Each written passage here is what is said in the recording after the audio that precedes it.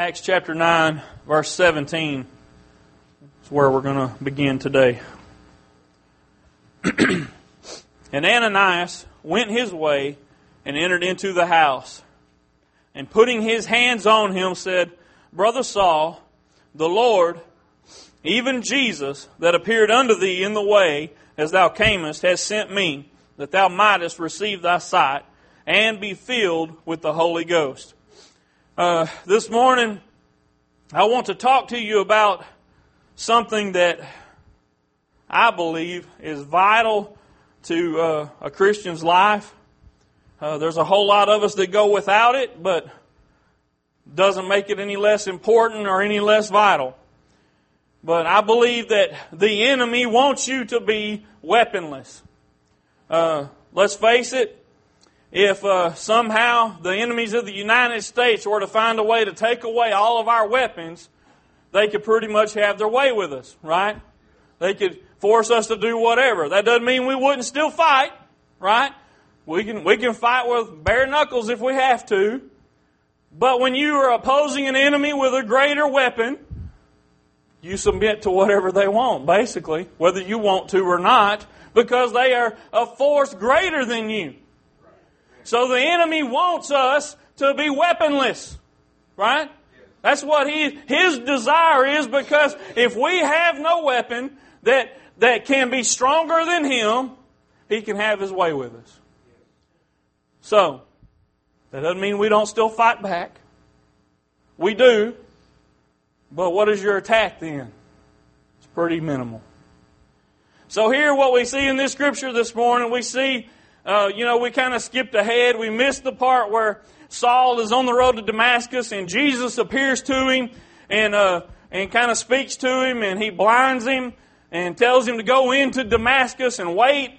And God speaks to Ananias and tells him to go and say these things to Paul. And I want you to really see, the reason why I only read that one verse is because the end of that verse is the most important part.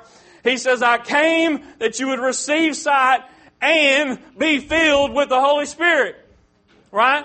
What was the purpose in that? Because Paul needed that thing that was given to those disciples on the day of Pentecost. He needed that same empowerment. He needed that same weapon on his side, so that as he went into the world doing the work that God had called him to do, he would be empowered by the Holy One to do that work. He couldn't do it on his own. Right? He didn't spend a whole lot of time talking about other things. He said, I came to give you sight and to be filled with the Holy Ghost. That was the most important topic of the hour. There wasn't any point dwelling on anything else. This is the thing I came to do. Okay? So that kind of stresses to you the great importance of receiving the baptism of the Holy Spirit. You know, you can get into all kinds of different topics. There's many people that believe that the works of the Holy Spirit ceased. There's many people that believe they still continue today. I'm not here to debate that with you today. Let's face it, you are in a full gospel church. You knew that before you came. We believe that the Holy Spirit is still just as functional today as He ever has been. He doesn't at any point in time diminish in power. Things didn't run out, right? So we believe that He's still in operation today. So Paul needed this power to begin his ministry. You turn over to Acts chapter 19 with me.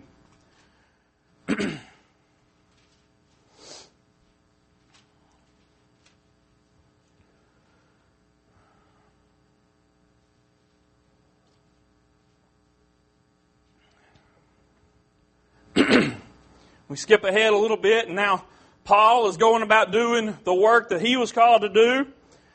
In verse 1 it says, It came to pass that while Apollos was at Corinth, Paul, having passed through the upper coast, came to Ephesus, and finding certain disciples. Now, who were these people? They were already disciples of Jesus Christ, right? They followed Him. They were believers. These were not people that just didn't know anything about God, right? It says he found disciples. He said unto them, What was his first question? Have you received the Holy Ghost since you believed? Okay? Why is that the first question he asked them? Because it's of the utmost importance if you're going to serve God in any capacity. You need the infilling of the Holy Ghost. And let's face it, we all know that the Holy Ghost comes and dwells within you when you receive salvation, but that's not what Paul's talking about. He's talking about something that's totally separate because he said, have you received it since you believed? Okay, this is a separate event. And what do they say? He says, and they said unto him, we have not so much as heard whether there be any Holy Ghost. They don't even know what he's talking about. Evidently, some events have transpired that they're not privy to. Right? He said unto them, unto what then were you baptized? And they said, unto John's baptism. Then said Paul, we need to make this right. Right? You're running a little behind, guys. Then said Paul, John verily baptized with the baptism of repentance, saying unto the people that they should believe on him which should come after him, that is, on Christ Jesus. When they heard this, they were baptized in the name of the Lord Jesus. They didn't stand around arguing with Paul. They said, oh, is that right? Well, we need to make things right. We need to get baptized. And when Paul had laid his hands upon them, notice now, there is an order to the way God does things. Right?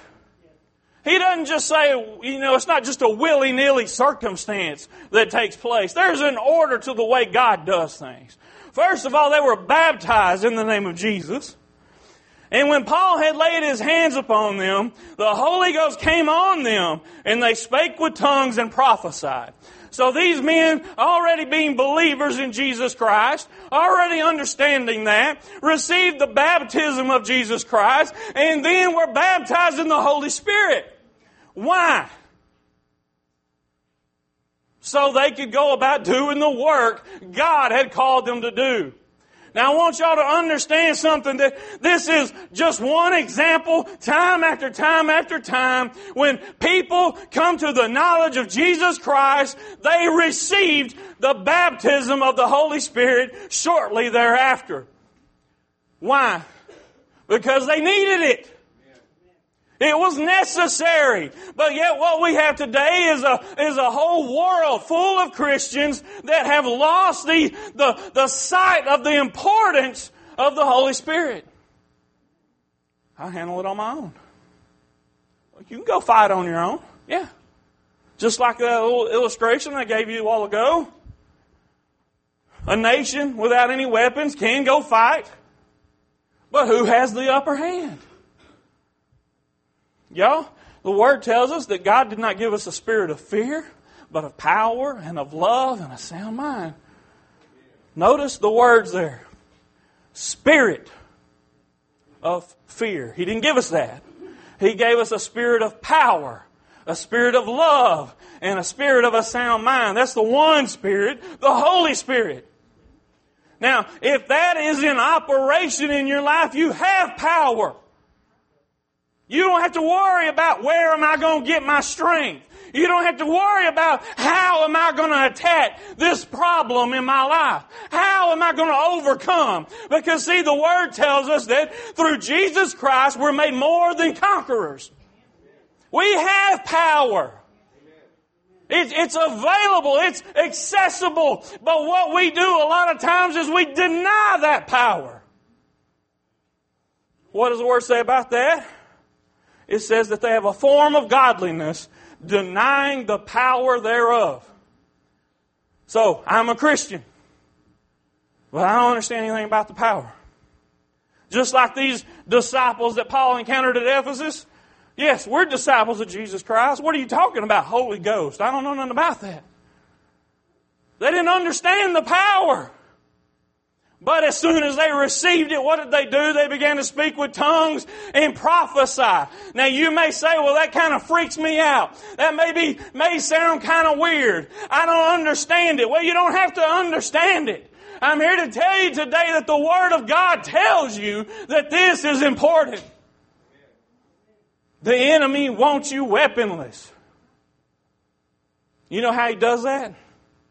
Through ignorance. He can lie to you when there's ignorance. But if you have knowledge, you can overcome that. The lies of the devil, the wiles of the devil are defeated by the sword of the Spirit, the Word of God. Once again, notice that's the first question Paul asked these guys.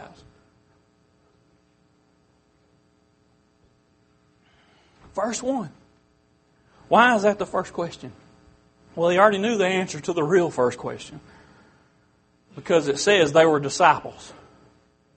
See, our first question is, are you saved? We ought to ask that more to people. Hey, do you know Jesus? You talk about catching some people off guard, man. Stuttering and stammering. You watch. Try it and see. Hey, do you know Jesus? I believe in God. That ain't what I ask you. There's boldness in the Word of God, y'all. There's boldness. You say, well, I'm too timid to ask people that kind of stuff. Well, use the Word of God and you won't be timid. 1 Corinthians chapter 14.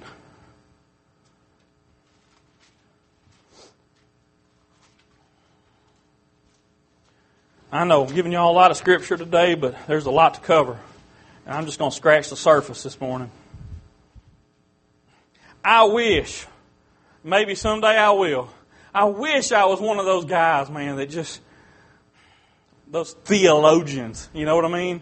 The guys that just know every little scripture and can sit down and talk for hours about just how this happened and this over here. And y'all are already getting bored hearing that, ain't you?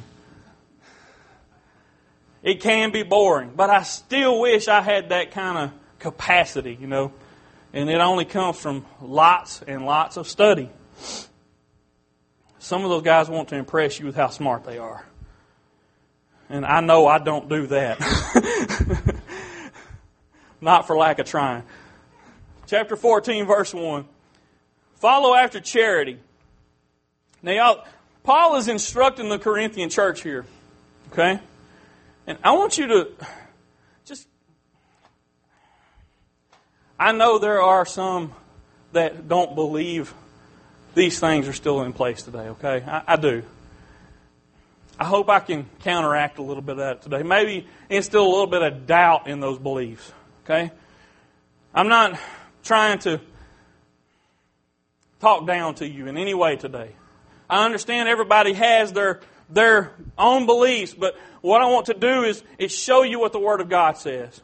I want you to see how important the Holy Spirit was all throughout this, okay? I find it real hard to believe that something that was so important would cease. Okay? Verse 1, follow after charity and desire spiritual gifts, but rather that you may prophesy. Okay, so he's talking to someone that probably has already been filled with the Holy Spirit. But he's telling them you should desire spiritual gifts. Okay? We could get into a whole big long discussion about what those spiritual gifts are. I'm not here to do that today. But he's telling them they should desire spiritual gifts. He said, but rather that you may prophesy. Why? Well, let's go on and see. For he that speaketh in an unknown tongue speaketh not unto men, but unto God. For no man understandeth him. Howbeit in the Spirit he speaketh mysteries. But he that prophesieth speaketh unto men to edification and exhortation and comfort. He that speaketh in an unknown tongue edifieth himself, but he that prophesieth edifieth the church. So you see, speaking in tongues is not a bad thing. He's saying, but that's for you. That's your personal communication with God. But someone that can prophesy, you can build up the entire church through the prophecy. So what we should do is and if you can argue this point also, you look at many different instances in the Bible where someone received the baptism of the Holy Spirit. 9 times out of 10, they spake in other tongues right then. Okay, so we can discuss that if you want to at some other point. But that seems to be the general consensus, that when you are baptized in the Holy Spirit, you speak in tongues. You go on to read, you'll see that Paul says that is the least of all the gifts, right? Because it's common. It's given to those that are filled with the Holy Spirit. So that speaking in tongues is for you. It edifies you. It builds you up. But other gifts should be desired. Greater gifts should be desired. Why? For the furtherance of the kingdom of God. That the entire body of Christ might be built up and edified and exhorted to do other things. I would that you all spake with tongues, but rather that you prophesied. For greater is he that prophesieth than he that speaketh with tongues, except he interpret, that the church may receive edifying. Now, brethren, if I come unto you speaking with tongues, what shall I profit you? Except I shall speak to you either by revelation or by knowledge or by prophesying or by doctrine. So Paul kind of confirms what I'm saying there. But you see here, he's instructing them. Once again, why would he need to include this in Scripture? Why is it there? It's there for our instruction. It's there to show us how things ought to work. Why? Because those things still are in play today. Guys, when I begin to speak in tongues, I don't sit around and look to see if somebody's watching me. I'm not delusional. I don't come up with this stuff on my own. It's not something I would try to make up on my own. I have to believe it's from God. It's one of those things that's very hard to describe to someone else until they've experienced it. Does that make it wrong? Does that make it false because I can't describe it? No, there's a lot of things I can't describe in this world that are very tangible. They still happen, whether I understand them or not. Skip down to verse 18. He says, I thank my God I speak with tongues more than ye all. Yet in the church I had rather speak 5 words with my understanding than by my voice I might teach others also. Than 10,000 words in an unknown tongue. And then verse 39, if you skip on down to there, he says, wherefore, brethren, covet to prophesy, and forbid not to speak with tongues. Okay? So we have another instruction there. There's a lot of denominations today that would just pretty much kick you out of the church if you came in there trying to speak in tongues. So I want you to see today, Paul was instructing the church at Corinth, don't forbid people to speak with tongues. Okay? At what point am I supposed to begin to ignore what Paul is saying there? Y'all, I find it hard to dismiss these things. Okay, there is a scripture, and I just want to kind of bring everyone up to speed. There is a scripture that people use at the end of verse 13, or chapter 13. He says that he's talking about love, how it will never cease, but the works of the Spirit will cease when perfection has come. And there's lots of argument that that's already happened. They're talking about the canonization of Scripture. Well, hold on. I don't know. I see it different.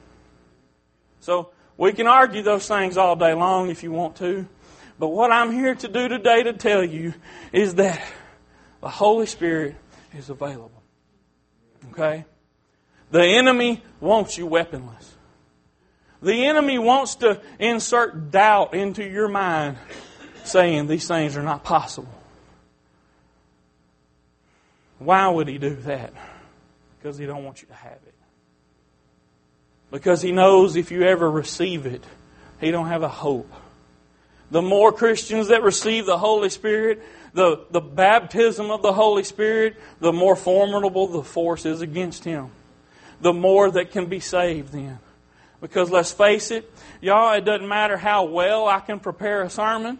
Doesn't matter, and I'm not that good at it. Doesn't matter how eloquently I can speak, and I don't do either one of those very well. None of that matters if the Holy Spirit is not working in you before I ever say a word. See, if the Holy Spirit is not tempering my words before they hit your ear, doesn't do you any good. Doesn't do any good. He is the one that can open those those portals of your heart to receive that Word. He can take a stony heart and make it flesh. He's the one that can do that kind of work. Doesn't matter what I say, doesn't matter how I say it. If He's not at work in it, it's not going to be any good. See, the Word tells us that His Word will not return void. His Word, not mine. Mine will. My words go out all the time and just nothing happens. But see, when the Word of God comes, I guarantee you, even if you don't immediately see the return, there will be a return to His Word. It's going to touch you in some way. There may be just a little thought that you just can't get out of your head until another word comes and changes you. But His Word's not going to return void. It's not going to be empty. Y'all, I'm telling you these things today because the church is weak. That's not God's doing. God is not the one that lets you down. You see, y'all, the Great Commission has not been fulfilled yet.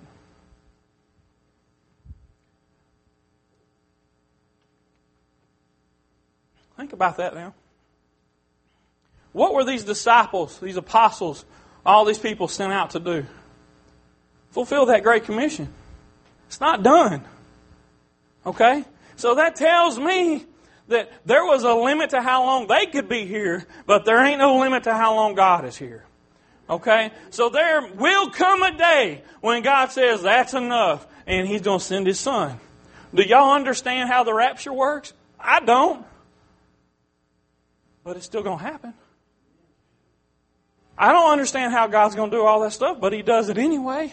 Y'all, I'm telling you today that the church is weak because they have denied the power of God. They have said, you know what, I'll handle it on my own. God, thank you for salvation, but I got my own power. I can do this in. You're weak. You're standing against an enemy that is very powerful and formidable against you. But if you stand in the power of God, in the power of His might, and you put on that whole armor of God, you're baptized in the Holy Spirit, you have been baptized in fire, I guarantee you there is no force that can stand against you. What I'm telling you today is what the Word says. The Word says no weapon formed against you will prosper. Do you know how that works? It only works when you are full of the Holy Ghost.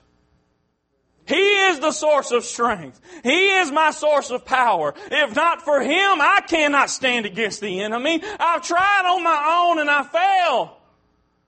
Every time I raise up against him, you know what he does? He says, sit down, son.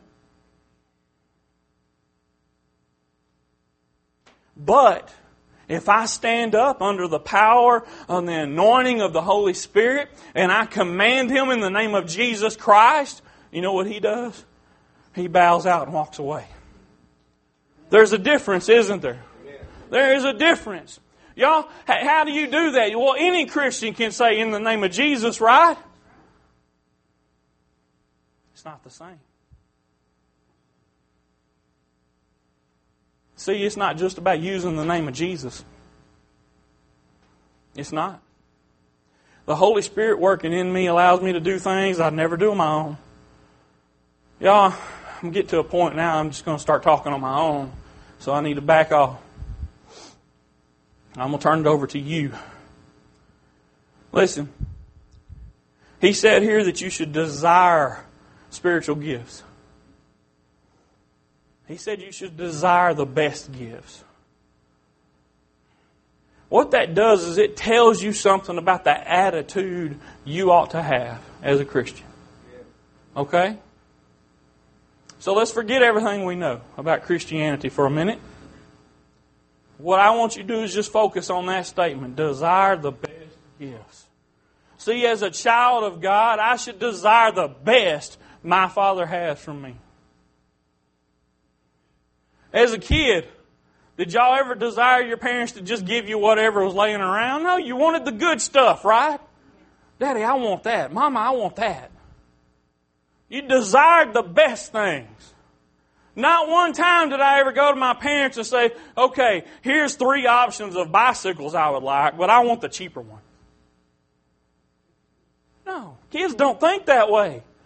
They say, I want that one, man. That thing looks cool. It's got all this stuff on it. I want that one. And sometimes the parents have to compromise and say, well, can't afford that one. It's $500. Well, we'll get you this one. It looks nice too. Okay, well, that's good enough. But see, that's the world right there. See, we should have that same childlike attitude when we go to the Father and say, God, I want that one. God, I want that right there. That's why Paul's telling you, desire the gift of prophecy. Why is prophecy so important? Because it gives you an insight into things that are to come. Not only the future, but what God is doing. What God would have you to do. Where your blessings reside. How many of y'all know blessings are in the will of God? Blessings are in His work. In His service. So prophecy gives you insight to that. It can even correct you where you're going wrong. That's why it's so wonderful. Why it's so desirable. But we don't desire those things. Y'all, we're ate up with everything else the world has to offer. We're ate up with all these other things that have filled us. And we're full. Complacent and lazy. Y'all remember what it was like when you were first saved? A lot of y'all don't remember, do you? You done forgot. I see a lot of heads shaking. Maybe y'all do remember. Yeah. Y'all remember, don't you? When you were first saved, there was a zeal of fire burning within you, and you said, oh man, I want everything. Right? I want everything you got, God. Give it all to me. Because you had that childlike nature within you. Jesus said, you're not going to come to me unless you come like them. And that's what we've all got away from. We got away from that childlike nature because we're just too mature in Christ. We shouldn't act, they're new Christians. They can act that way. What? Does that make any sense? Not a lick. We should still have that same zeal for God. Because let's face it, there ain't no better prize out there than what God has to give you. There ain't nothing in this world you could desire that tops what He has. In fact, the things the world offers are just cheap, pathetic imitations. Y'all have never used drugs, but I've talked to people that have later been saved and filled with the Holy Ghost, and they said it is just a cheap imitation of what the Holy Spirit is like. That's what the devil wants to do. He imitates God. He tries to trick and be cunning in that way. I've got something just as good over here. And you don't have to submit to that old tyrant. That's how he looks at it. But y'all, it's not submission like that. We're submitting to God because He's got the best. Man, I give it to Him because He wants nothing but the best for me.